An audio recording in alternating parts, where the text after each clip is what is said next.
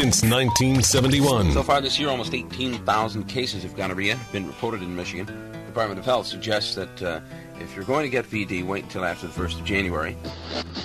The home of rock and roll throughout the 70s and into the 80s. The WRIF 1984 World Concert Tour continues. With me, Arthur P. Be listening to RIF for your chance to invade Japan with the Grand Poobah song. Detroit's only real rock and roll radio station in the decade of the 90s. This is MCI with a collect call from...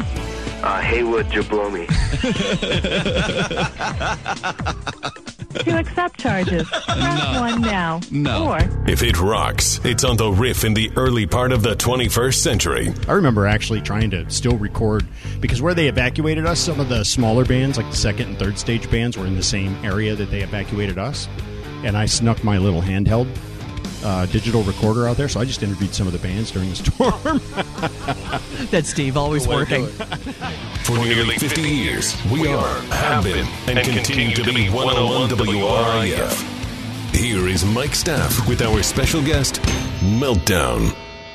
Well, welcome to the podcast, friends. It's the history of WRIF. I'm your host, Mike Staff. I had the pleasure of being a DJ on the RIF for 14 years, from 1992 to 2006. History of WRIF. This podcast, we are talking to the people and the personalities that has made the RIF the RIF. And today we are sitting here with the one and only Meltdown. Hey, dude. Hey, not just sitting here. We're out here by the lake, by the campfire. There's people walking around. I mean, what more could you ask for? Let's set the scene for our listeners right now. So we're in Traverse City right now. I moved to Traverse City when I retired from radio in 2006. Yeah. And we've kept in touch. And so we are sitting, I live on a lake about 10 miles west of Traverse City. We're sitting on the lake maybe 20 feet away from the water. We're sitting up on a bluff. We've got a campfire going. And Meltdown brought a bottle of blackened whiskey. Yeah, it's Metallica's whiskey. Metallica's whiskey. And then it wasn't quite full, so he also brought a bottle of Jack Daniels. I don't know how I think it evaporated on the way up here. That happens. Actually. So we thought that we would just sit here and drink some whiskey and have a conversation about the RIF. Yeah, it works for me. You know, it's like I've listened to some of the podcasts. Actually, I've listened to all of them, and it's interesting to hear like the history of the station that I work at, which I have for practically half of my life now. Yeah, crazy, isn't it? It's weird because I tell people this all the time. My dad, when I got the job here, he said, go give it 6 months and see what happens. And here I am in 2020 sitting on a lake in Traverse City with a bonfire going, talking to you. So. Almost 25 years. November will be 25 years. Yeah, 25 years, yeah. That is absolutely amazing. It's got to blow your mind just because 25 years flies by so fast. Yeah, no doubt. But, it's funny because, I didn't know if I'd make it this long. I didn't know if I'd get past the overnight shift, to be quite honest with you. Well, because, sure. Yeah. Oh, trust me. There was, we're going to get rid of this guy pretty quick. But, I've managed to succeed. So. Well, in the radio industry, though, it's pretty rare for people to stay at a radio station more than about 5 years. It just doesn't happen. At RIF, it's always kind of happened. Arthur being there almost 40 years, Ann being there 30 years. Yeah. Steve Black's been there for, I don't know, probably almost over 20 years. It's probably be about 20 or so, yeah. Screaming Scott was there forever. Drew Mike for 20 years. Yeah. Yeah, here's the thing. It's like, stations like the RIF don't just fall out of trees, you know? And it's like... I don't understate the fact that, working at RIF is really something I don't take for granted. And it's like the station is a special breed. There's only one RIF in the country. That's for sure. There's several, name your station. But there's only one RIF in the country.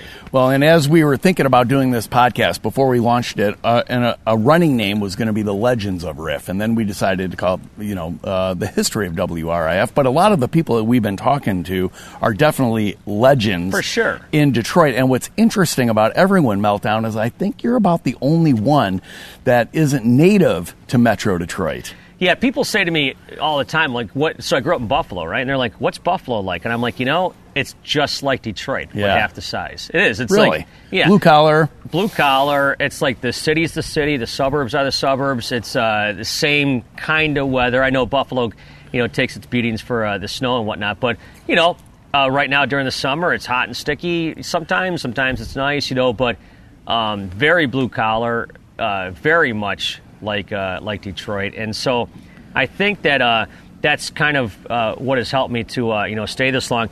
it's, when I first even had the inkling I was going to come and work in Detroit, my first thought was, when I got the call to say, would you like to come to Detroit, was that's where they build the cars. And I'm a big 3 guy. Yeah. And then as years gone by, it's like, well, you had Alice Cooper and Bob Seger and Ted Nugent and all these legends come out of Detroit. And then all of a sudden, Kid Rock and Eminem and, other bands like White Stripes, Greta Van Fleet for the most part, stuff like that. So it's like, it's really, and I'm a huge big 3 guy, and I'm a huge rock guy, and so it just makes sense. And I can tell you, and we've talked about this before, as a matter of fact, you and I spent a week and a half together one night back here in That's a good fall. way of putting it. Right. That's right. I'll be honest, I think I talked to you about this then. It's like, when I talk to these rock bands, like, I never try to fish for compliments for me or the area or the radio station. A lot of these guys dish it out on their own. Yeah, they know. They know that Detroit, it's not like name your city, like we were just talking about. It's like, Detroit is something kind of special, and that's why they record their, live records here. That's why they do so many things in Detroit, because I have friends tell me all the time that play in bands, just private conversations, that we know that Detroit's going to be a good show. Well, and it's people probably don't realize this, but a lot of bands will come through Detroit Sunday through Thursday. Right, exactly. Because they know Detroiters are going to show up to the party. They don't care what day of the week it is. Where in a lot of markets, man, if they're on a weeknight, they're not going to sell out. Yeah, you got to show up on a weekend of some smaller markets and stuff, or else, you're going to have a problem for sure. It's been said that, Detroit works 8-hour shifts and we party in 8-hour shifts. Well, you look at, I think it was last year or the year before, I think DTE, as far as outdoor venues, had the most tickets sold throughout the year. And then Little Caesars actually was right behind Madison Square Garden, somewhere along those lines, as far as tickets sold for events. So, that's really crazy. So anyways, I guess the point I'm getting at is that, I grew up in Buffalo, but I consider myself a Detroiter. And it's funny because when I'm here, I'll say home, meaning Buffalo, but when I go back home to see my dad and stuff, I'll say, I got to get back home. And this is where, I built, a family and, and everything else like that. So I know you said once that you were raised in Buffalo, but you were made in Detroit. Yeah, that's what it says on my Twitter. I know. Well, I was talking with those guys, the main Detroit guys, and I think Kid Rock was around, and I think I saw something. It was either Bob Seger or Ted Nugent or something. It said, like, I think it might have even been Bob Seger, made in Ann Arbor or whatever, or born in Ann Arbor, made in Detroit, and that's what kind of gave me that. Because really, I was on the radio for 5 or 6 years back in Buffalo, but really, I was made in Detroit.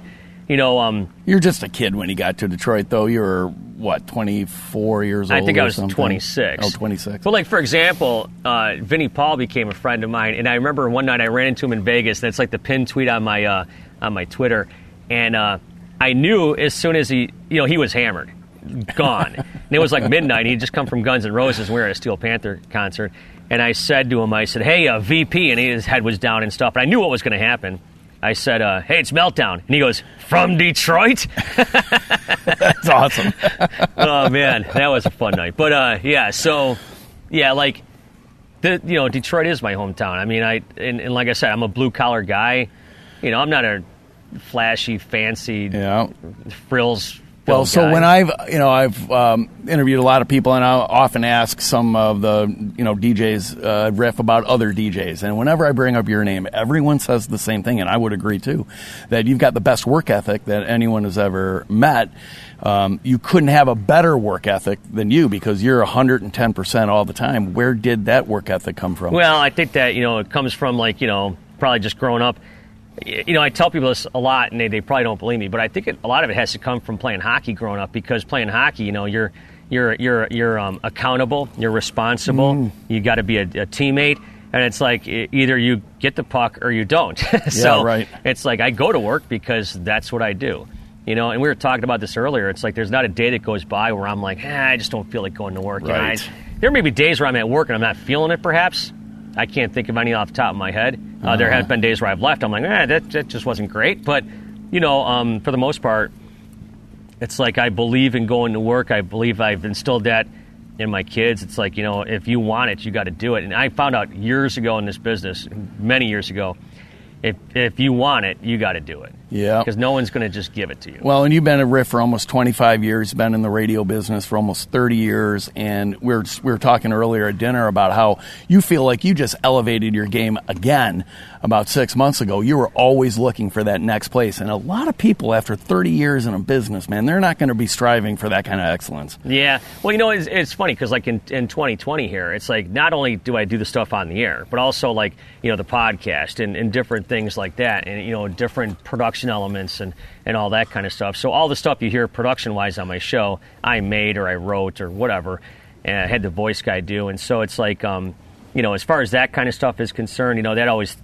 excites me to get up every day and think, oh, if I send the voice guy this, and I got it in my head, and he kind of thinks like I think I've never met the voice guy, but I think he thinks like I do. You know what I'm saying? I think he gets the attitude that you're trying to purvey. Yeah, yeah, and he does like stations and TV all around the world. Yeah, but he knows me, and he'll get it back to me so fast. It's amazing. So that kind of excites me too. Like I got this idea for this. I'll email him, and it comes back in a half hour, and it's perfect. So coming up, so I'm doing the overnight show, and I nicknamed it the Overnight Domination, and at the time. The baseball player from Seattle was real popular, the Big Unit. So I'm like, well, why is he I can be the Big Unit too. So I became Meltdown, the Big Unit. Do you remember that? Yeah, I do remember that. And so it was kind of a joke. So I'm 5'6". We're just goofing off, Right. And so I'm throwing everything I can at the wall. And I still get people to this day that were listening to the show because I don't really want to get into too much about what I did on the air at nights. But there was girls and maybe a few more girls here and there, and sometimes some taco more. Girls. Yeah, taco girl, yeah. And, we would do all sorts of dumb things. And, I know the boss didn't like it very much, but I'm like, He was sleeping. Yeah. I'm Meltdown, and if you're a music fan, you should listen to my podcast. It's called Talkin Rock with Meltdown. I go behind the scenes and talk to some of the artists from some of your favorite bands. And sometimes the stories are a little crazy. Like, for example, the time I picked up legendary 80s singer Don Dokken in a 1967 hearse. Do you remember that? Yeah, you still have that hearse? Or perhaps when Corey Taylor's producer, Jay Rustin, told me that Corey's solo album sounds like Tom Petty on steroids. Well, I mean, that's one way of putting it. Yeah, they're not your typical rock star interviews. Check out Talkin Rock with Meltdown at bpodstudios.com or wherever you get your podcasts. BackstageCountry.com, your online home for all things country music. Wondering who made our list of the top 5 all-time queens of country music? Did Carrie Underwood make the cut? Find out now when you text Queens to 45911 and scroll through the list on BackstageCountry.com. Text Queens to 45911 to see the talented artists who rounded out our top 5 list. The history of WRIF. JJ and the Morning Crew. Ken Calvin, Arthur Penhallow, Steve Costan, and Karen Savelli. Legendary personalities from Detroit's iconic WRIF. So this is the history of WRIF. We're talking to Meltdown. Do all of your friends call you Meltdown? A lot of them do, yeah. Or, especially in the radio business. And plus, it's funny because some guys, like, for example, like Kid Rock, when I introduce him to people, he'll always introduce himself as Bobby. And I know that the Kid Rock name kind of, as approaching a 50-year-old, he's not crazy about it. And I've given this a lot of thought that, sometimes, maybe I should just drop the Meltdown. But it's like, it's been around so long and fans remember it. Yeah. I've kind of built it. It's one of those things where it's like, I didn't just make up this name as some sort of hairdresser at Fantastic Sam's. Like, I kind of earned it a little bit, Where did you come up with the name Meltdown? There was a character back home on the radio called Meltdown Mitch, and the short story is my friend started calling me the Meltdown one, and then I would go on the air as a character when I was working overnights doing custodial stuff when I was like 18 or 19. I made friends with the nighttime DJ who I'm still friends with to this day, and he would call me the Meltdown one. And I got on the air, my boss said, just call yourself Meltdown, and that's kind of the short story. I see. So do all of your friends that you made in the last 25 years in Detroit, because I've never heard anyone call you by your real name, and I don't know, have you ever gone public with your real name? No. Yeah. And I like, what's funny? It's like, as far as I'm concerned, like with radio, It's theater of the mind. It's the anonymousness of it. Yep. And that's what I always really liked, you know. Does your wife call you Meltdown? She calls me some names I probably can't say here. As long as she doesn't call you Letdown. Yeah, right. Yeah. Well, that might be one, too. I don't know. But, it's like, it is what it is. It's like 30 years, and I've thought about it a lot, but, people seem to remember it. There's only one. Yeah, right. I think. I don't know. There's a lot of different paths that people take to get into radio. You just mentioned that you were working at a station overnights as a young man, 18 years old. You didn't go to college. You knew what you wanted to do? No, I was working. I was doing custodial stuff overnights, and I started calling the DJs and kind of bugging them, and they put me on the air as kind of like a guest, No kidding. And so then... kind of Mike Clark-ish. Yeah, exactly. Very much so like him, yeah. And so then around September 28th, 1989... I remember I got an interview with a legendary morning show guy back home in Buffalo who is now running this oldies station by satellite. So they were looking for board operators, so I would just insert commercials in the 3-minute windows or whatever for people that don't know what that is. And so then I interviewed with him, and I got the job. So the way I looked at it, that door was open a little bit. Yeah. All right, now it's time to kick it open. Right on. Okay, I'm in the building now. Uh-huh. And, I never went to college, never went to a radio school. I never went anywhere like that. I just, kind of learned on the job. And so I would give my demo tapes on cassette to the program director who was down the hallway for the FM station. And so on February 10th, about 5 months after I had started, he gave me a shot. Ooh. And that shot was brutal, and it was awful. And then 2 months later, Ralph Cipolla takes over, who you know Ralph. Ralph was a program director at our sister station, yeah. WCSX, for a long time. Right, and so Ralph takes over, and I'm like, this is it, man. My career is over before it even gets a chance to get started. Because you didn't know him. You just thought he was going to blow you out. I just thought, I didn't know what was going to happen. Yeah. Well, he gave me a better shift. Uh-huh. And I'm like, all right, well, this is okay. And then we started up a heavy metal AM station back in Buffalo. And AM station, that was heavy metal. Yeah, That's and it weird. was heavy metal all day long. That's so funny. It was great. It was called 14X Rebel Radio. And so we started that up. And here I am making $5 an hour. I quit the job at doing the custodial stuff, and I started working in radio, not knowing what was going to happen. And that kind of just started to snowball. And then I went over to the FM station after the AM station went away. And then when I was let go in June of 1995, I'd kind of I felt like it kind of I'd run my course there. I didn't like the boss. And, I was looking for something new. And so it was one of those things where it's Buffalo had kind of fizzled out for me because there was nothing else available, So I started looking around. Spent the summer of 1995 looking for gigs. Thought I had one in the mid-state New York, and I wasn't really crazy about it. And I was thinking on it. And then I was watching the O.J. Simpson stuff, and I got a call from Detroit, Doug Podell, saying, "Hey, how'd you like to come to Detroit?" And I'm like, well, I'm not doing anything right now. And so I went to Detroit. Let me think about it. Yeah. And so it was funny because I left my house in the middle of, a cornfield behind my house and the whole thing at 9 o'clock in the morning. Next thing you know, it's 4 o'clock in the afternoon. I'm out in Southfield by Telegraph in 96 going, I'm just a dumb country kid. I don't know where I'm going. There's one-way streets. I'm losing my mind. And so they said, when can you start? I said, how's November 1st? So I'm driving into work the first day I started. And I had this little CB radio in my car to entertain myself on the long drives back and forth. And I'll never forget a truck driver driving. It's Halloween night. I thought the city was going to be burning down. What did I get into? I know it.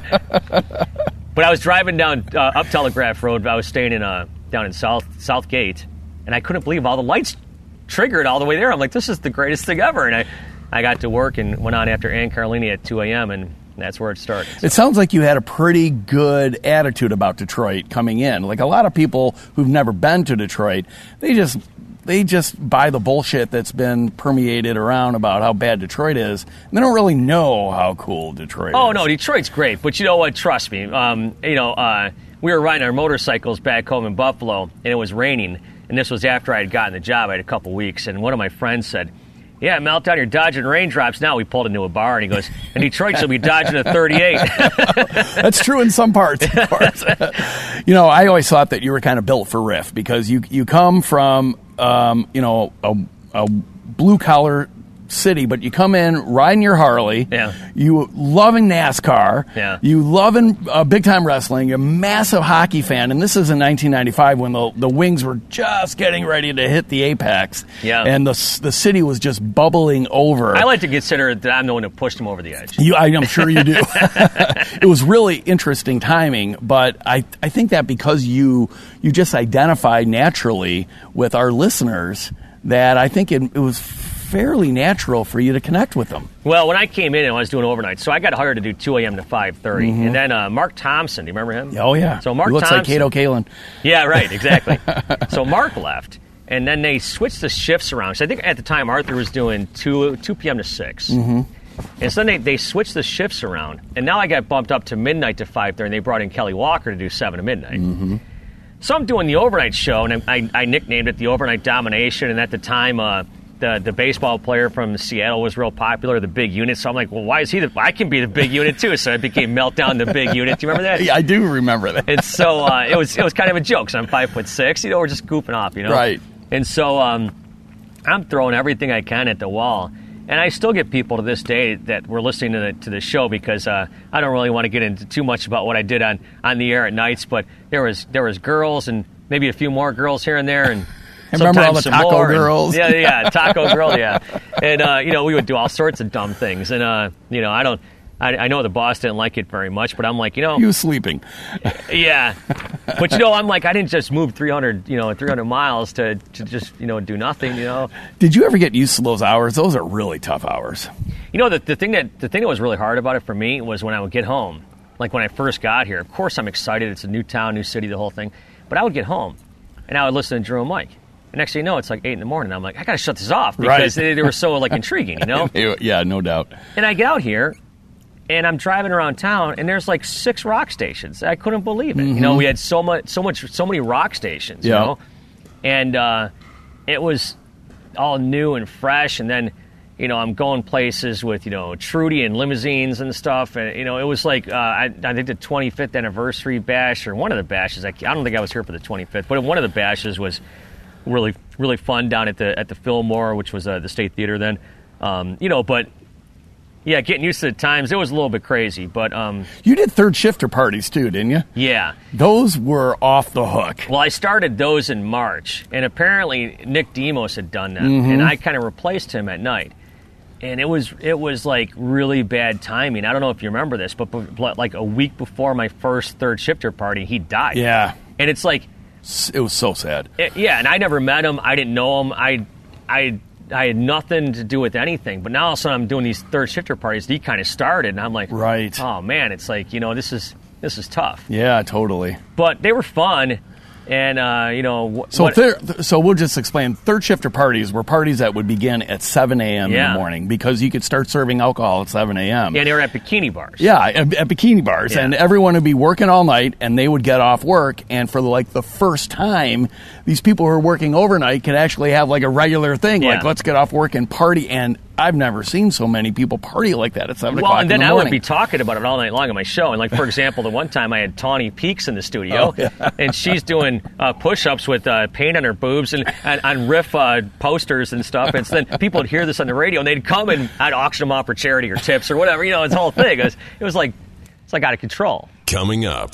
The best year of hockey I ever had was during the lockout in 2004, 2005, and my friend Brian Smolinski invited me out in October or something. He says, come on out, whatever, and Lindstrom and Chelios and Draper and Hatcher and Aaron Ward and Manny Legacy. Then Iserman played a few times, and D-Mac would come out and guys like that, and it was so much fun. And we played, and I could tell you stories all day long about playing with those guys. And you got ice time playing with those guys?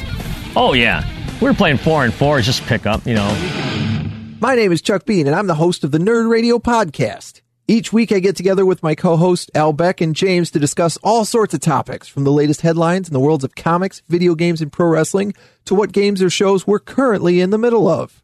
Whether it's anime, tabletop gaming, the latest comic book-related movies or television shows, if you've been made fun of for it, we're probably going to talk about it. Stream Nerd Radio at WRIF.com and all the same places you listen to this podcast.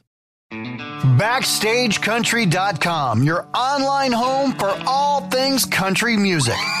Lainey Wilson is on a roll. She's delivering great music and teaming up with some of country's hottest acts. Text Lainey to 45911 to see which 4 Lainey Wilson collabs have us talking at BackstageCountry.com. Text Lainey to 45911 to get a link to the list sent right to your phone from BackstageCountry.com. This is the History of WRIF, the podcast. Nothing frosts my ass more than watching Sidney Crosby carry the Holy Grail, the Stanley Cup, around our ice surface on Friday night. Legendary personalities from Detroit's iconic WRIF. I just want you to know that I'm a child of God. And if you're not praying for me, you're part of the problem. If you don't know me, don't comment on things I do. Here is Mike Staff with our special guest, Meltdown. What did you think of Drew and Mike when you first got to RIF? Because when you got here, they were just really hitting their stride. Well, like I said, I get home and it's like I couldn't shut them off. So you knew they were good. You thought, wow, this station's got a great morning show. Oh, yeah, for sure. Absolutely. Well, when I first got there, I think I had met Drew and Mike like the first day I interviewed. And then I met Arthur, too. Because, Drew and Mike would be there till sometimes 4 or 5 in the afternoon. Right. Mostly between 1 and 3. Yep. But what people don't know about Drew and Mike is 40 man-hours went into every 1 4-hour show or 5-hour show. Yeah, they worked a lot. And I tell people a lot about this is that, I think I learned more from Drew than anybody else in this business. And it wasn't always talking to him. It was a lot of listening. Yeah, right. Because just the way that he would, pre-tape interviews, or the way he would lead interviews, or whatever. He was really skilled, and so I'd listen to that. Yeah. And I would be like, okay, I'd pick up things just from listening to him. Yeah. So how long did you do overnights, Meltdown? So I did overnights, I want to say, for 2 years. And then what happened was our sister station, 105.1, became The Edge. Oh, I was trying to remember what happened. Yeah, and then Kelly Walker went to The Edge. Went to The Edge, and she did afternoons there, didn't she? Something like that, yeah. And so then Kelly went to The Edge. And Kelly was awesome. Yeah. She was so cool. And so then I went to 7 at midnight, and I stayed there for, I think, 10 or 11 years. Mm-hmm. So that was a really good shift for you at that time. Oh, for sure. I mean, Mandatory Metallica, that was that, nightly and stuff, and we did a bunch of that stuff. But and I liked all the music. It was a lot of the newer stuff, and it was a little bit harder at night. Yeah. The thing though with that was that I missed a lot of the concerts and a lot of the events and different things along those lines. But But RIF always made it a priority to be where their listeners were, whether it's going to be bars or concerts, sporting events. It didn't really matter, and you had an opportunity to broadcast live at a lot of different places in that shift, though, didn't you? Yeah, some of the places, like for example, in Mount Clemens stuff, I wasn't crazy about it. It really wasn't like my cup of tea because it was kind of like a dance night type thing. Mm-hmm. But it was cool to get out of the studio, right? And see people. Well, and if they're playing dance music, the girls are going to come and dance. Yeah, and no then doubt. The guys will follow, and that's how it is. No doubt.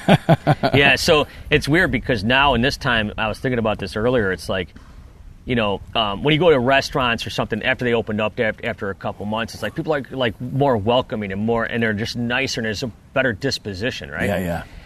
And it's like I'm thinking I haven't seen some of my friends, some of the listeners, outside of social media, some of them since last year. Mm-hmm. The guys from the bike nights and different things. Yeah. So it's like it's a weird time for sure, but it's a weird time for everybody. Yeah. Have you been in the studio the whole time through COVID? Yeah, I was in the studio, and I guess that's where I'm most comfortable. And I know that there's a lot of people out there that were taping their shows or doing it from home or whatever the case is.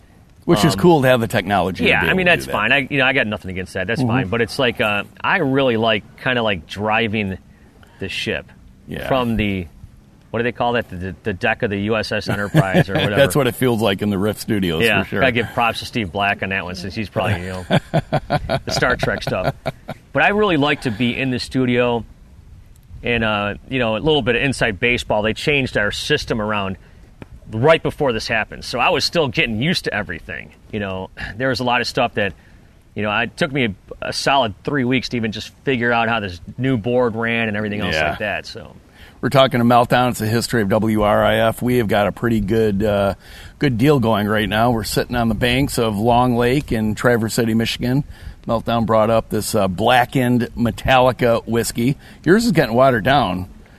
I like it sometimes when you get a little bit of water in there. You're not keeping up. I'm going to be ahead of you in a minute. Well, yours, all the ice is gone out of yours. It is. I got to keep up too. I do like a good whiskey. And that's really good. I've become friends with Rob Dietrich, the guy who's the master distiller at Blackened, and they make this whiskey. Not to get too crazy, but they make this whiskey by playing Metallica songs, and it vibrates the barrels. Come on. And the whiskey goes in and out of the wood. That's how they make it. I love this whiskey even more now. Yeah. So you're saying this is accessible all over?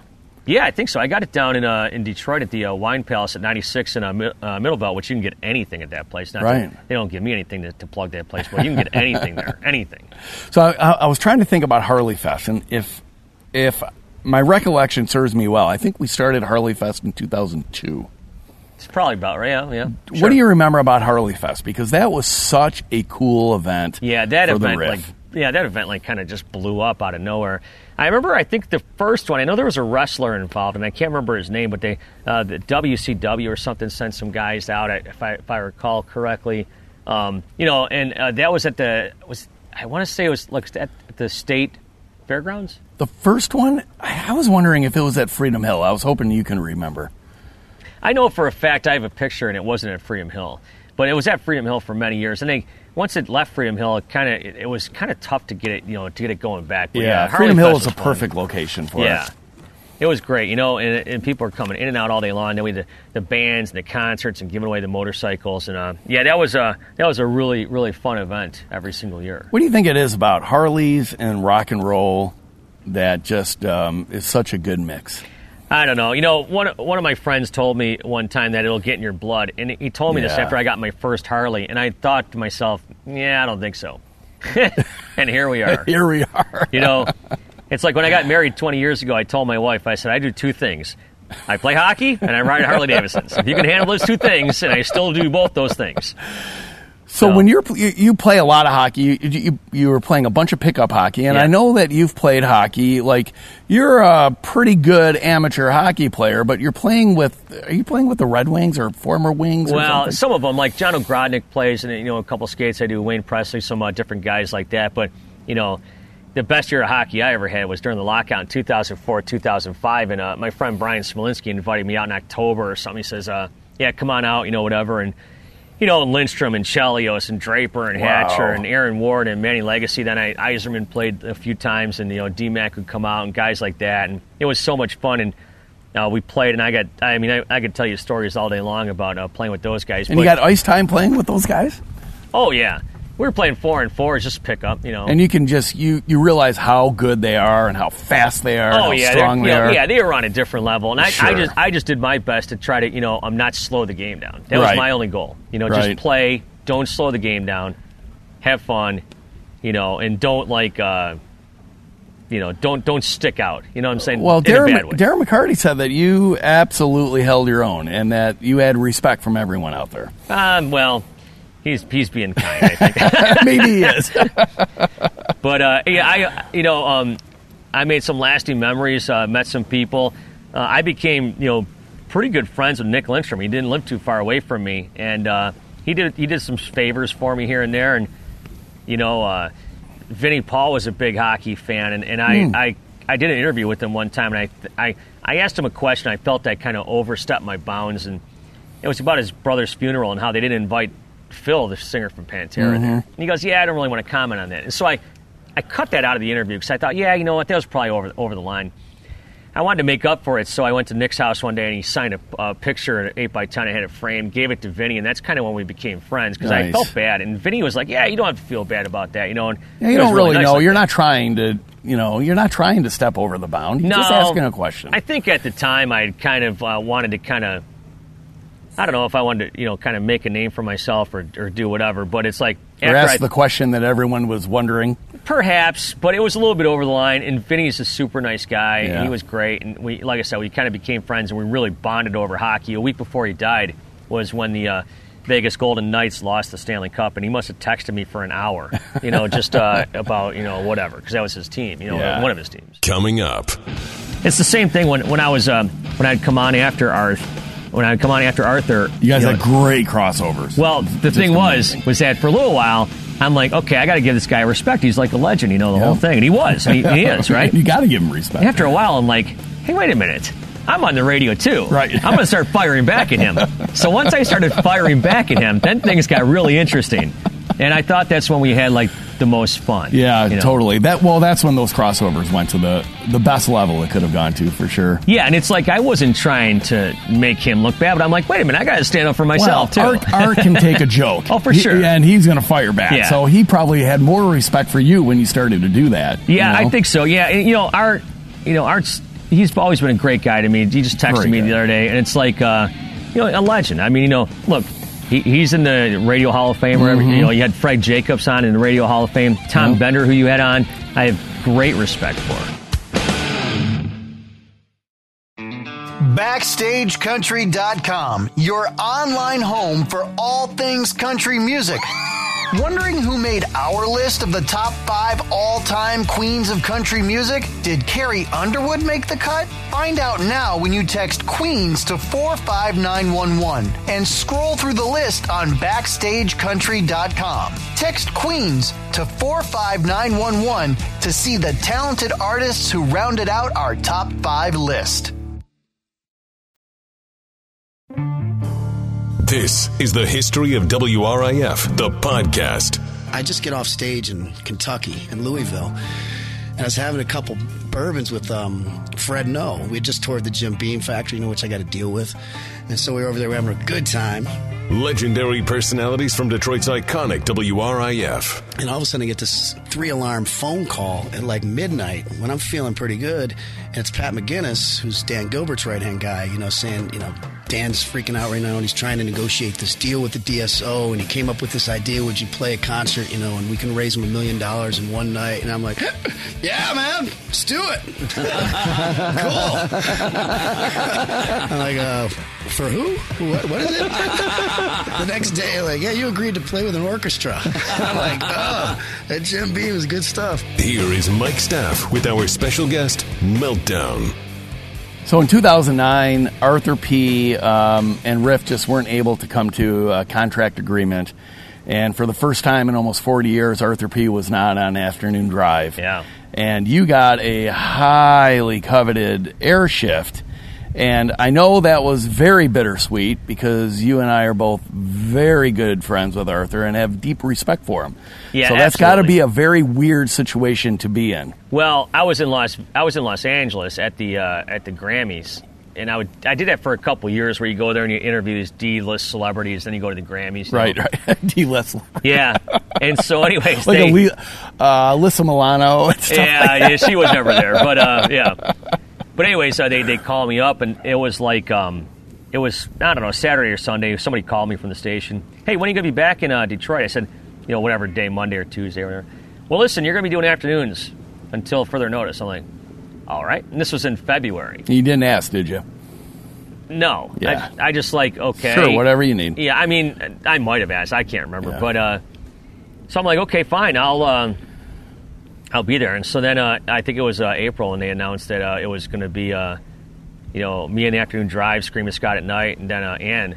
See, I was thinking about this earlier, that I think that I was under the impression that they were going to move me to middays and maybe move Podell over to CSX or whatever. I had no inkling that I was going to be doing an Afternoon Drive. I can't recall exactly why I was thinking that, but there was rumblings that something like that was going to happen. I was like, there's no way they're going to put me in Afternoon Drive. Not a chance. You know? And it took me a little while because I felt like for the first maybe even year or so, it's like, this isn't my shift. I'm just kind of warming the seat. And after a little while, it's like, you got to take the bull by the horns and say, this is my shift now.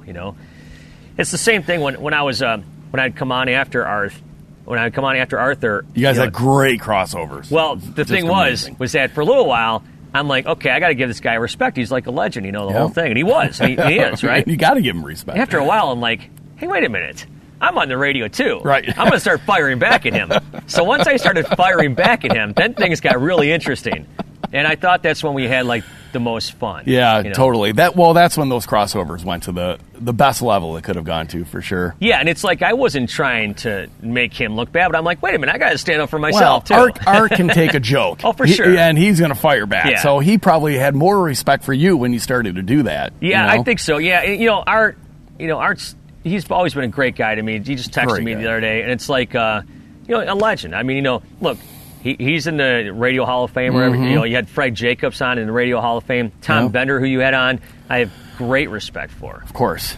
Tom Bender told me a few things that I know saved me a lot of stomach line. I mean, for real. Mm-hmm. And so, to be surrounded by those kind of people with Art, and then Drew and Mike, and Ann, and just everybody, it's like, as far as radio is concerned, it's really cool. And I have this little card back home at my house. I say back home because we're up in Traverse City now, but at my house. In Detroit. Right. And it comes from the program director back home. And I did this thing on the radio for them. It was called Veteran DJ Day. And it was like Veteran Day, Veterans Day. And so they had all these older DJs on, like say older, but like they weren't on the radio anymore in Buffalo. They bring them back for a weekend shift, so I taped something for them. That's and cool. His name's John Hager, and he sent me a 97 Rock t-shirt, because I told him, I said, that's what I want. I want a 97 Rock t-shirt to do this, He's like, okay, no problem. And so You're easy. Right. And so he sent me this card with his name and stuff on it. And it says, it's always great to hear Meltdown on the radio. And I saved that because it was almost like yesterday when I was trying to get on the radio. Yeah, and now it's crazy? been 30 years. Yeah, it's definitely. Sometimes you have to pinch yourself and ask yourself, like, how did I get here? I think about this. So, look, I have my podcast, right, which I'm really super proud of. It's called Talkin Rock with Meltdown. And when I first started my podcast about 5 years ago, my goal was to do one interview a week. So 52 interviews. Mm-hmm. At the and time, that's ambitious. Well, at the time, I wasn't doing any, right? Right. So I call in some favors here and there. I think the first one I might have done was with Chris Henderson from Three Doors Down. So I knew him a little bit, and I'm like, hey, would you be on my podcast? He's like, absolutely. Well, then the ball starts rolling, right? So I'm thinking if I want to do 52, and I get to like 37, well, that's better than 20, right? Sure. So now I do like 90 podcasts a year, right? Or thereabouts. And some of them have 2 interviews. Yeah. So I interviewed Rick Emmett the other day, like I was telling you. Yeah, and just for the record, I'm a big fan. Right. Yeah. Rick Emmett of the band Triumph from I'm not going to tell you what Mike was, But anyway, so I was thinking, there's people out there that make a lot more money than me, that live in bigger houses than me, and whatever. But at the same point, it's like, I get to do this for a living. Yeah. And I'm thinking to myself, when I'm talking to Rick Emmett, I'm like, this is a guy I grew up listening to. And every once in a while, I have these interviews where I'm like, oh, I listened to him as a kid. Yeah. And I was just getting into the business. Right. And some of them I've interviewed several times. Some of them just once or twice. Some of them kind of know me a little bit, Yeah. When Sammy Hagar's on, hey, Meltdown, or whatever. That's cool, right? It is way cool. So it's like, other people may have, bigger bank accounts or whatever the case is, but I get to go to work every day and sometimes talk to childhood heroes. Right. Well, the truth is, too, is that the access that you get, you can't buy. There's no amount of money that somebody can. Well, there's probably an amount. Well, nowadays of money, you can buy for like $2,500. Yeah, right. You can buy just about anything, but you're still getting paid to go and talk to these rock legends, to be able to be a part of this rock and roll community that so many people are trying so hard just to get a backstage pass or good tickets for something. Right. And you can't, so I've been out of radio for 14 years. I miss the access that I used to have.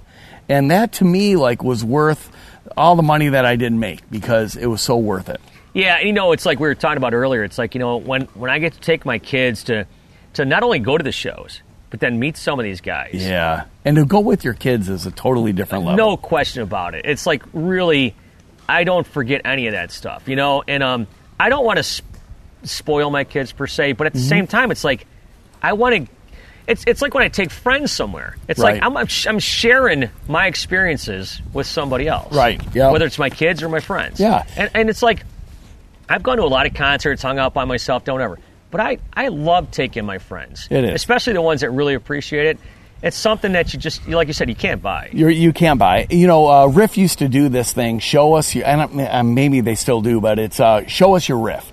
And if you're wearing your RIF gear at a concert, then you might end up in the front row. Right. And there are so many times where, we are spoiled in radio where we get great seats, front row seats or whatever. Yeah. And there's times that I had to get up early in the morning, so I'd go out and watch the band for a couple shows, a couple songs, and then I would go to the back row. Right. Yep. And if somebody's wearing a RIF shirt, say, hey, man, boom, you're going to the front row. Right. It is so much fun to do that. I know Kid Rock would give me these escort passes, and it's like if you showed up at the venue, I could just walk you in, like even if you didn't have a ticket, right?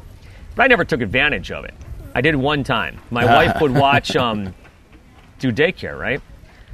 And there was this girl that she watched. She's got like muscular dystrophy, right? And she was up in the handicap section, right? And I said to her mom, and at the time she was like maybe in her early 20s at the time. It was a Kid Rock show, and I said, hey, you think she'd want to go up to the front row? She goes, oh, yeah, she would. I go, 3 or 4 songs, whatever. So I took her, and she was practically leaning on the stage. That's the only time I ever did that, like, with Kid Rock. But I have done stuff what you're talking about. Yeah. Oh, for sure. It's a blast. I'm leaving at something early, and I give somebody my tickets. I do it all the time. Yeah, because you know what? You want to let them share it, too. Yep, totally. And the experience. Yep. Yeah. So you've gotten to know Kid Rock pretty good. Do you remember the first time you met him or the first time you actually connected, like, whoa, wait a second, I'm actually friends with this guy? I definitely remember the first time I met him. It was his debut record, Devil Without a Cause had just come out. And the Devil Without a Cause came out, I want to say, in... 98? Yeah, it was in 1998, so I met him in January of 1999. So he's at the station doing Rockline. Oh, yeah, I remember that. And I'll never forget this for the rest of my life because no one's ever said this to me. So I meet him, and at the time we were only playing Bull God, which I thought was a little bit Rage Against the Machine. I wasn't really crazy about it. Oh, I loved it. And so anyways, I thought it was good. Yeah, of course. But I wasn't as crazy as when I heard Ba Da Ba. That song right there just turned me around. Right, totally. So I said to him, I go, I'm talking to him and stuff. And because you're running the board during this national broadcast. Well, I had just gotten off there at 11:30. Okay. And so then they kind of take over. So he's in the station talking to the guy in Los Angeles. Got it. And they hook him up via satellite. Yeah. So he said to me, he goes, hey, you should listen to the rest of the record. You might like it. I never forgot that because at the time, people were like, we're going to be the next big thing. This is going to be the greatest thing you've ever heard, in the whole thing, right?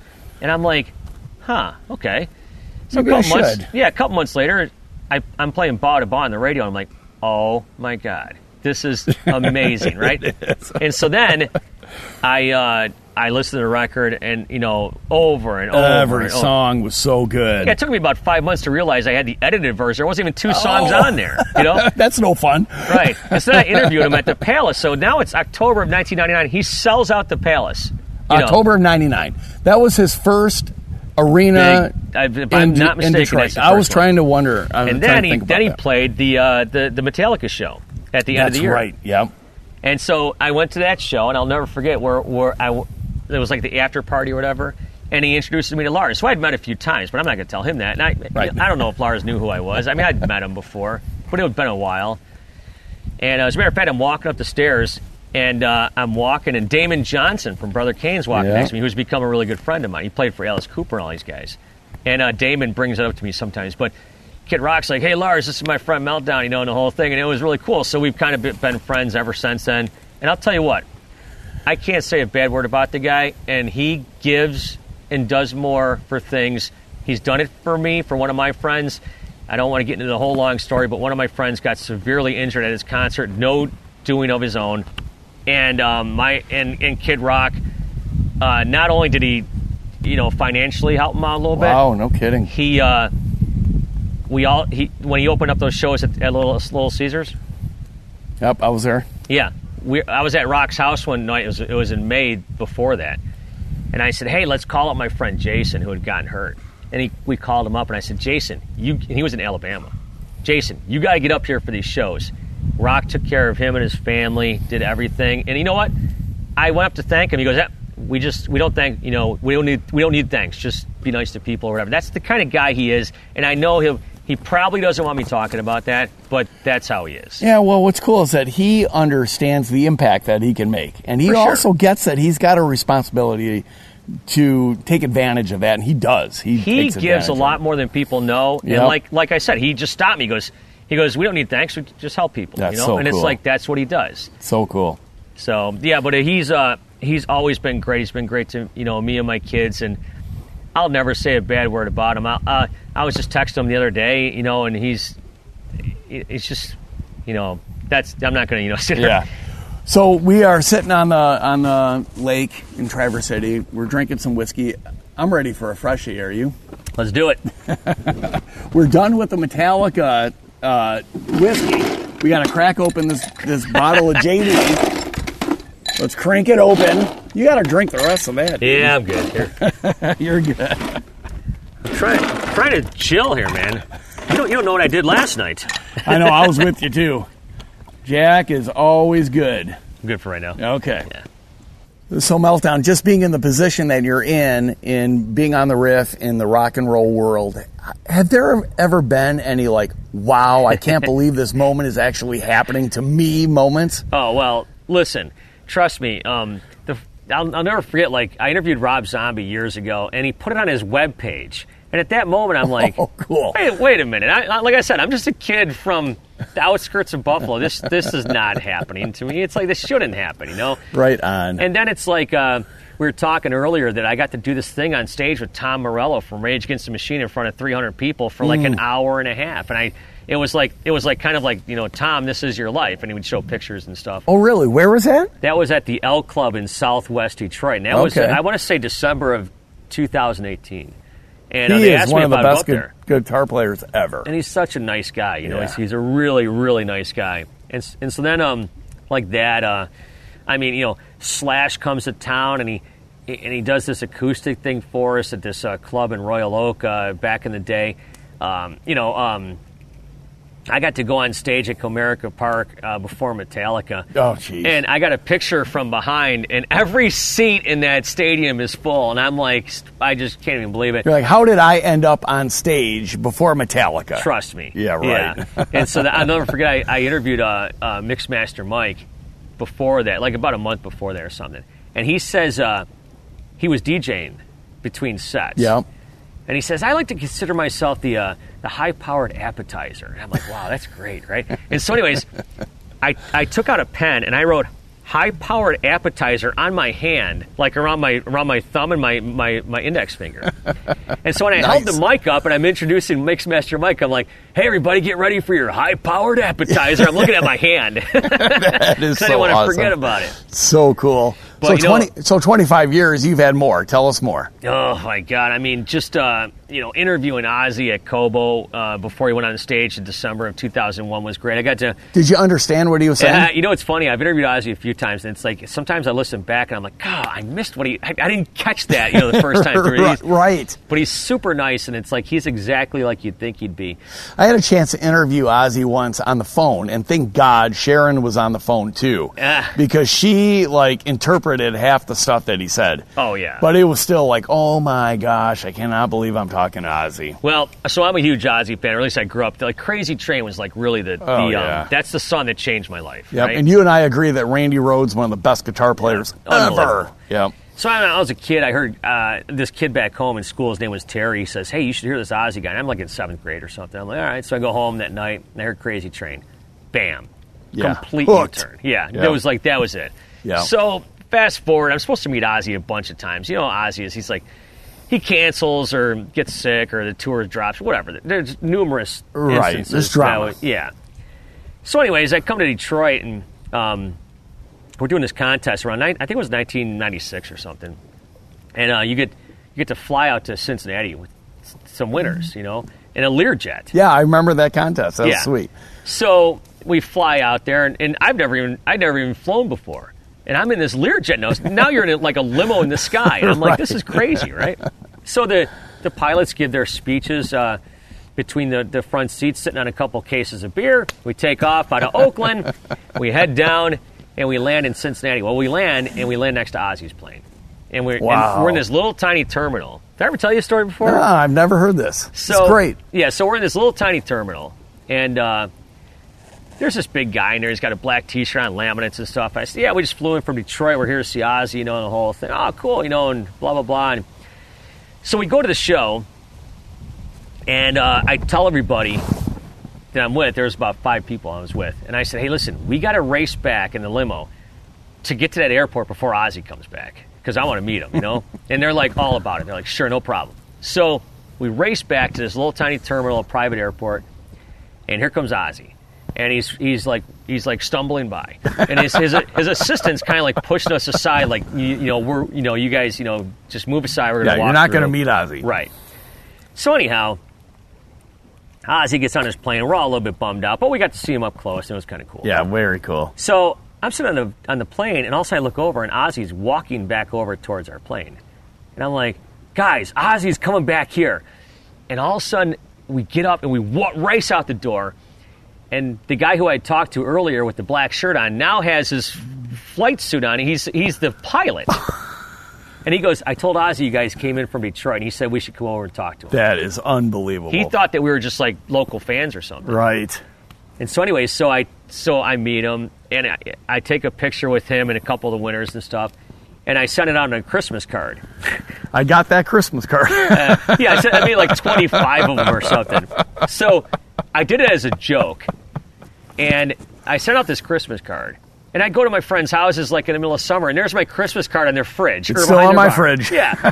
And so I'm like, okay. And so that's what started this whole ridiculous Christmas card thing I do every year now with all these celebrities. So yeah, Meltdown has this thing, and it's anticipated. I look forward to it. Every Christmas, Meltdown's like... Sending out Christmas cards is actually old school. Yeah, it's not a lot of people art. do it. Yeah. But Meltdown does it, and he'll take the one guy from the year that is like most impactful or most cool that he met and interviewed or whatever. Well, lately it's been like in the last 10 or 15 years, it's kind of had to have a theme. Yeah. So like when I met, when I took a picture of James from Metallica, he kind of gave this pose, and like this looks like an album cover. So we did that like Meltdown and James sing your Christmas classics, and I changed the words like Welcome Home Sanitarium, stuff like that. Yeah, and you had a good Chris Angel one. Yeah, Merry Christmas. Yeah, that was his idea. But it's kind of become a thing, and it's like, this year I was thinking about it, it's like, man, what am I supposed to do now? I'm not meeting anybody. Right, yeah, COVID prevents that, doesn't it? Yeah. When you look back to 25 years, Meltdown, I know it blows your mind. It happened so fast. What are you most grateful for? Man, I'm most grateful that somebody gave me a shot. I'm most grateful that I've worked with some real legends in this business. I'm most grateful to have met you. Every time I get inspired, and every time I talk to you, and it's like we always have a great time. Yeah, we do. I'm grateful that I've got to raise a family, and in a really a working area. I got great in-laws. I got a great family. I can't be more proud of how my kids have turned out and stuff. And I'm just grateful that every day I get to go to work and do something that I really, really enjoy and I look forward to every day. And I look at it every single day as a challenge. And like we were talking about earlier, it's like, man, it's like some days don't go like they should, but there's always another day. Yeah, there always is. Get back in there, And even Steve, who edits this up, I've become great friends with him, and just all the people I've met, not only in Michigan but at work. And here's the thing too, it's like, yeah, I'm friends with a lot of rock stars, and people probably envy a little bit of that. But I'll tell you this much: I'm friends with really good people that are rock stars. Like, right? I don't want to be friends with someone because they're a rock star. Some of these guys I can text out of the blue, and they just text back, and they're just good people. Right. And it's like, that's what I look forward to. Yeah, but those aren't your only friends. I mean, you are good friends with just Harley riding, beer drinking. I'm friends with good people because I like people, good people. You know, and whether you're a rock star or a Harley guy. Right. If you're not a good person, I don't want to have anything to do with you. Coming up. When I interview somebody, there's a couple things I have in mind. I want to make them look good, but I want to get content. Yeah. You know? And it's like the reason that David Lee Roth thing went so crazy was because he said that Van Halen, as you know it, is finished. Yep. That's what he said. Yep. But I phrased it like, aren't you bummed out you couldn't go on tour with Van Halen this year because of whatever the reason was? Not because of COVID, it was before that. And that's when he went off into that. And like I said, that went around pretty quick. I'm Meltdown, and I host a podcast called Talkin Rock with Meltdown. And one of my favorite things to do is break news with artists. Like, for example, David Coverdale from Whitesnake hinting on retirement. And what better age for the Whitesnake lead singer to go out and retire on it? 69. Or Gavin Rossdale from Bush talking about his little acting parts here and there. Just want to pop up in a movie every now and again. You can check out Talkin Rock with Meltdown at bpodstudios.com or wherever you find your podcasts. BackstageCountry.com, your online home for all things country music. Award-winning movies often have incredible soundtracks, and many of those have gone on to become country gold. We've picked our top 5 country songs that have been nominated for an Oscar. Text Oscar to 45911 to see if your favorite made the list on BackstageCountry.com. Text Oscar to 45911 and we'll send the link straight to your phone. This is the history of WRIF, the podcast. From Pontiac to Plymouth, 101 WRIF, Detroit. This is the home of rock and roll. Go ahead, tell me more. Legendary personalities from Detroit's iconic WRIF. Here is Mike Staff with our special guest, Meltdown. So, Meltdown, you have done hundreds and maybe thousands of interviews. What are some of your favorites? So, people ask me a lot, like, who are your favorite interviews? And I always say, like, the next one I'm going to interview. Because it's like, that's what I'm always kind of looking that's for. That's cool, dude. But my favorite interviews are the ones that, like, make headlines. Yeah. And it's like, it's so exciting to me when I talk to David Lee Roth, posted at 1 o'clock in the afternoon, and at 4 in the afternoon, it's on RollingStone.com. That is cool. And I always think to myself, I'm just a kid that grew up in BFE, New York. You know, this shouldn't be happening, you know? Right. And then last year, last year I was talking to Slash, and out of nowhere, he starts telling me how they're going to record a new album. And I'm like, whoa. Because nobody had said that yet, you know? And that went around the world. It made headlines. Yeah, it went around the world like wildfire. So my wife and my kids and I, we fly down to Florida, and we get in the rental car. I'm in the rental car for 10 minutes, and I hear the girl on the radio say, yeah, Slash recently said how they're going to record a new record. I'm like, I cannot even believe this, right? That's so cool. It was like from my interview, and it was like so exciting. But David Coverdale, like, talks to you like he's known you for years. I've never met David Coverdale in person, but he calls you by name, and he's just the best. Sammy Hagar's the best. I find that, like, for me, you might know this too, it's like the older guys who have done this for a long time. They know what they're doing. They know exactly what they're doing. And they use your name, and they make you feel like $1 million. And some of them remember you, you know, sometimes. But, like, I just did an interview with Alice Cooper, and it's like, you know, Alice Cooper can start driving down the 3rd lane of the highway, and before you know, he's taking a U-turn, telling you a different story from somewhere else. And that's hard. But that's just how he is. He's like, and the stories are always great. Right, of course. But it's still hard to follow because you're like trying to let me tell you something. This interview. Talking to David Lee Roth is like herding cats. That's true. You know, Dave starts talking, makes a joke, and I'm like, okay, Dave, bring it back, you know. And I got to bring him back. Then he starts talking, and he goes off in the left field again, and he bring him back. And he's laughing the hardest at his own jokes. He loves his jokes. He does. But I think that those, sometimes, like, I'll be at work, and hey, do you want to talk to Alice Cooper? And I'm like, this 16-year-old kid is like, is this, like, happening right now? It's like, of course I want to talk to Alice. But have you ever said no? Like, is there anyone you wouldn't want to talk to? Why wouldn't you? You know? I wouldn't. Yeah, I said no to Rich Robinson. Oh, really? Yeah, from the Black Crowes? Yeah, because I interviewed him once, and I found him to be somewhat lackluster, and I'm like, you know what? I'm not going to waste my time. And this was right before they announced that they were going to be coming back. Now, you start bringing up his brother. He doesn't want to talk about it. Well, people want to know about that. He doesn't want to talk about it. And I get that he doesn't want to talk about it. That's understandable. I understand that. But, you know, it was just like, I'm like, I'm just not interested. You know. Have you had any other bad interviews that just kind of made you go, you got to be kidding me? Yeah, I was talking to a guitar player one time, and this was a few years back. I'm not going to say who it was, but he's like packing to go on tour. It's like, dude, can you stop for like 5 minutes and talk to me? You know, you can hear him shuffling things. That really annoys me when I'm talking to somebody and they're like doing something else. Yeah. It's like, listen, you know, when I interview somebody, there's a couple things I have in mind. I want to make them look good, but I want to get content. Yeah. You know, and it's like the reason that David Lee Roth thing went so crazy was because he said that Van Halen, as you know it, is finished. Yep. That's what he said. Yep. But I phrased it like, aren't you bummed out you couldn't go on tour with Van Halen this year because of whatever the reason was? Not because of COVID, it was before that. And that's when he went off into that. And like I said, that went around pretty quick. Yeah. And that was exciting. To me, that's like fun. I don't do all my interviews to do that, but at the same point, it's like, you know, there's like Eddie Trunk and stuff, right? And I'm like... Eddie Trunk of VH1. Yeah, that metal show. Yeah, that metal show. And, you know, people go to him all the time. And I'm like, you know but what? He's well-respected. He is. People love him, and he's the real deal. Right. But it's like, why can't I do that? Right. That's the way I've always looked at it. Why not?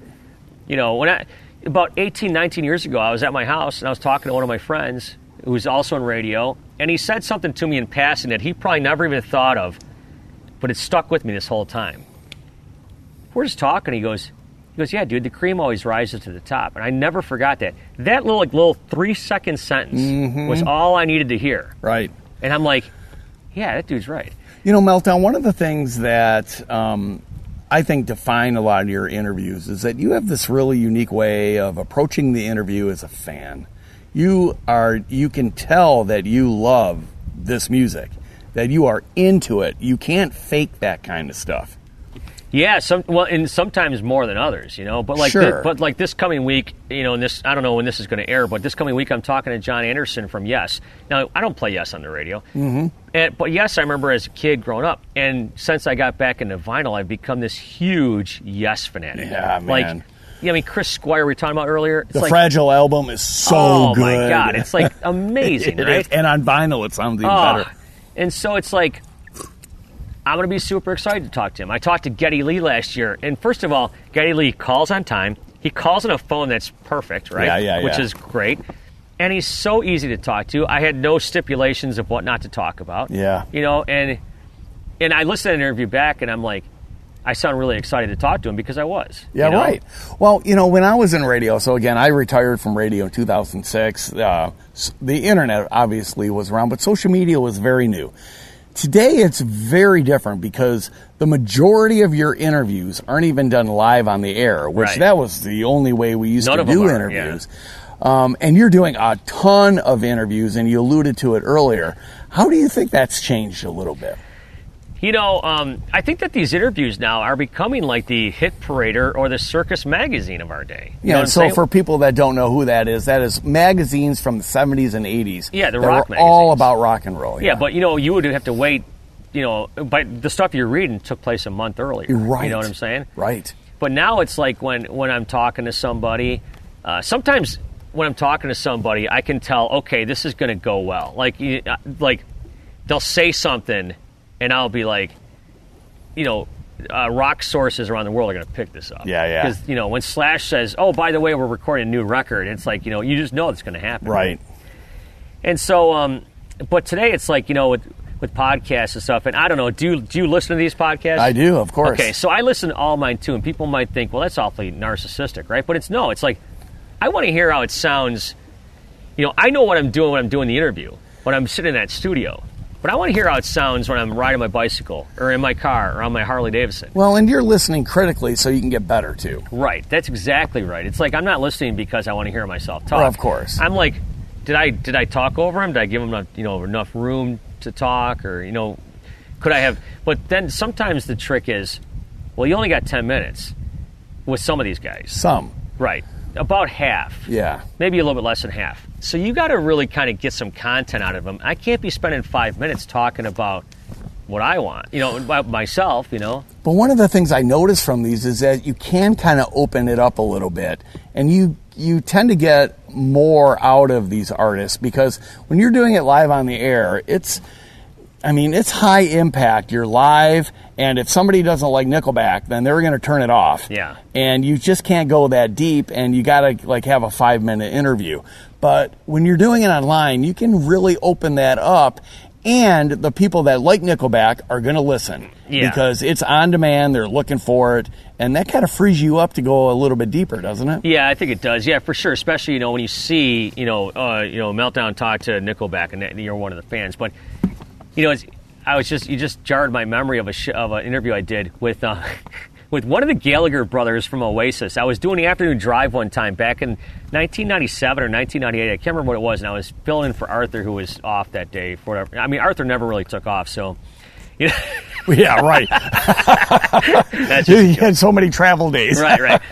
So they said, hey, one of the Gallagher brothers, I can't remember to this day which one it was, but I'm thinking, this is great. I'm going to make a name for myself, right? And I'm going to get this guy to get pissed off at me. So I'm throwing everything I can at him live on the air. Because you knew he might be might be volatile, right? And so I'm like, this guy is going to get mad at me, and he's going to hang up, and I'm going to get all this press. It was one of the best interviews I ever did, and he never got mad at me. That's so funny, no matter how hard you tried. Oh, I tried. I had this interview with Marilyn Manson once, and I had read all these interviews that he did, and I was going to really throw some hardballs at him. And let me just say, Marilyn Manson turned out to be a little smarter than me. He saw me coming. He said, I interviewed him once in person. He was great. He is great and smart and articulate. Yeah. But I asked him the same questions that he had a different answer for before. And he just totally burned me the whole way through the interview. I remember I interviewed him on his bus. It was like 7:30. We were backstage at DTE, and the sun's setting, so it's kind of shaded back there. Then you get on his bus. Now it's even darker.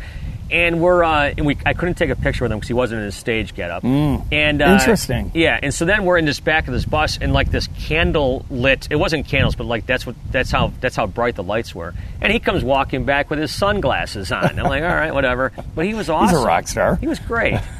What's your favorite concert? Can you say? Man, I'll tell you what. That Metallica Guns N' Roses concert back in the day. I mean, can you get two bigger bands to tour at the same time? It was like. There's so many things I remember from that show. I was at the Silverdome. Well, I wasn't there. I saw mine in Buffalo. Oh, okay. And that night ended about 4 a.m. But I mean, I saw so many great things that night, and I mean, we could do a whole episode on that. But that to me was like, you don't see those shows anymore. I'm trying to think. It's like, it's funny. I interviewed James Hetfield a couple of years ago. He's playing at Comerica Park. I'm like.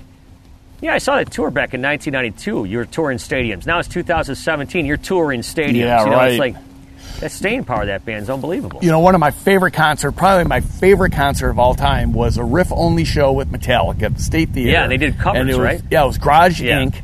Yeah. Garage Days, right? Yep. And they had a Metallica cover band opening up that were doing all the hits. And then Metallica came out. Or something. Yep, yeah. And it was so amazing. Small venue, big band, and that's how we used to promote it, remember? Yep. Yeah, and it's James and Lars, have always been like some of my favorites. And people, might give them a little bit of slack, especially Lars, but Lars has always been great. I remember doing an interview with him one time with the fan. The fan did the interview, and he was great. Cool. He was awesome. It was like 2009 at the Joe or something like that. So we're, it's so hard to even imagine, but RIF is coming up on its 50th anniversary. You have been with RIF half of its life. What do you think it is about the RIF that makes it resonate so much to the listeners of Detroit? Well, like I said earlier, it's like, riffs don't just grow on trees, and it's like the history and the fact that it's never changed. Yeah. I mean, I shouldn't say changed, but it's always been a rock station, yeah. Right? Of course, it's evolved and changed through time.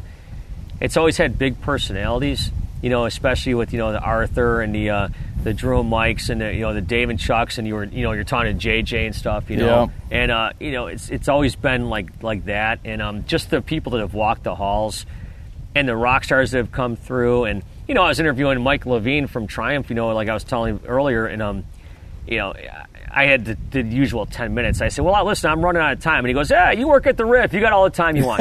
And bands, they tended to get that. They do have that kind of respect for the RIF. Yeah. There's other stations. We got a sister station in Philadelphia that's real popular. It's kind of like the RIF of Philadelphia. They've been around for a long time. Yeah. And it's like, but I think that the bands, they come through town, they know where their bread is buttered. They know when they come back through, RIF is going to be there. Some of the other stations are gone. Well, a lot of the bands are actually fans of the radio station because they know how influential WRIF is to the Detroit audience. Yeah, and like, you know, now, like I said, with my podcast and stuff, it's my podcast. But at the end of the day, it's the RIF brand. Right, and it's like, course. I want that to represent the radio station in a positive way, you know. And it's like, I'm not out there trying to make these guys look bad. Like I said, I'm trying to get content. I'm trying to give the fans something they might not hear anywhere else. And sometimes I've got 10 minutes, sometimes I've got an hour. So, well, it's interesting because I remember listening to the RIF when I was about 5 years old. I'd listen to my little radio under my covers when my parents put me to bed, and I was all about the RIF. And it was like the DJs brought me closer to the bands that I loved. Yeah. And it's still the same right now, and you have a lot more vehicles to be able to do that. Not only the airwaves, but social media, all the video, all the podcasting, and everything else. Yeah, and it's funny you mentioned vehicles, which I know you're talking in a different way, but when I first came to interview at RIF, and I pulled in the parking lot, and I saw the RIF vehicles, I'll never forget that. I'm like, they're the big ovals, you know, and I'm like, right. That's so cool, man. That is the RIF. Yeah. You know? Yeah, the RIF is something very special, and it's special to the hearts of the people of Detroit. And it's Detroit. It's not It is. Chicago and Kansas City and Duluth or whatever. You know, it's Detroit. And I'm sure you've heard this a million times because I have. You know, people tell me they'll go to Florida for a vacation, and they'll be driving back on I-75, and when they can finally get the RIF, they know they're home. Yeah, you know, Arthur, of course, had that distinctive voice and He stuff, sure and did. people, you know, knew that, you know, coming back. And I like to think in a small way that my voice resonates a little bit with people that way. I'm not, you know, saying it does or, you know, whatever, but it's like, I like to think so, you know, but it's like, you know, I might just be giving myself too much credit. Well, I gotta tell you, Meltdown, it's been a pleasure. You know, we've been friends for a very long time, and you're a big part of Detroit history now, even though you're the one guy at RIF who wasn't born in Metro Detroit. You were made in Detroit, brother. Yeah, born in Buffalo, made in Detroit. Right on. Thank you for the time. Thank you for the podcast. Thank you for the Metallica whiskey. Hey, yeah, there you go. All right, time to crack open this Jack. I'm done. Let's do it, man. We're going for the rest of the night.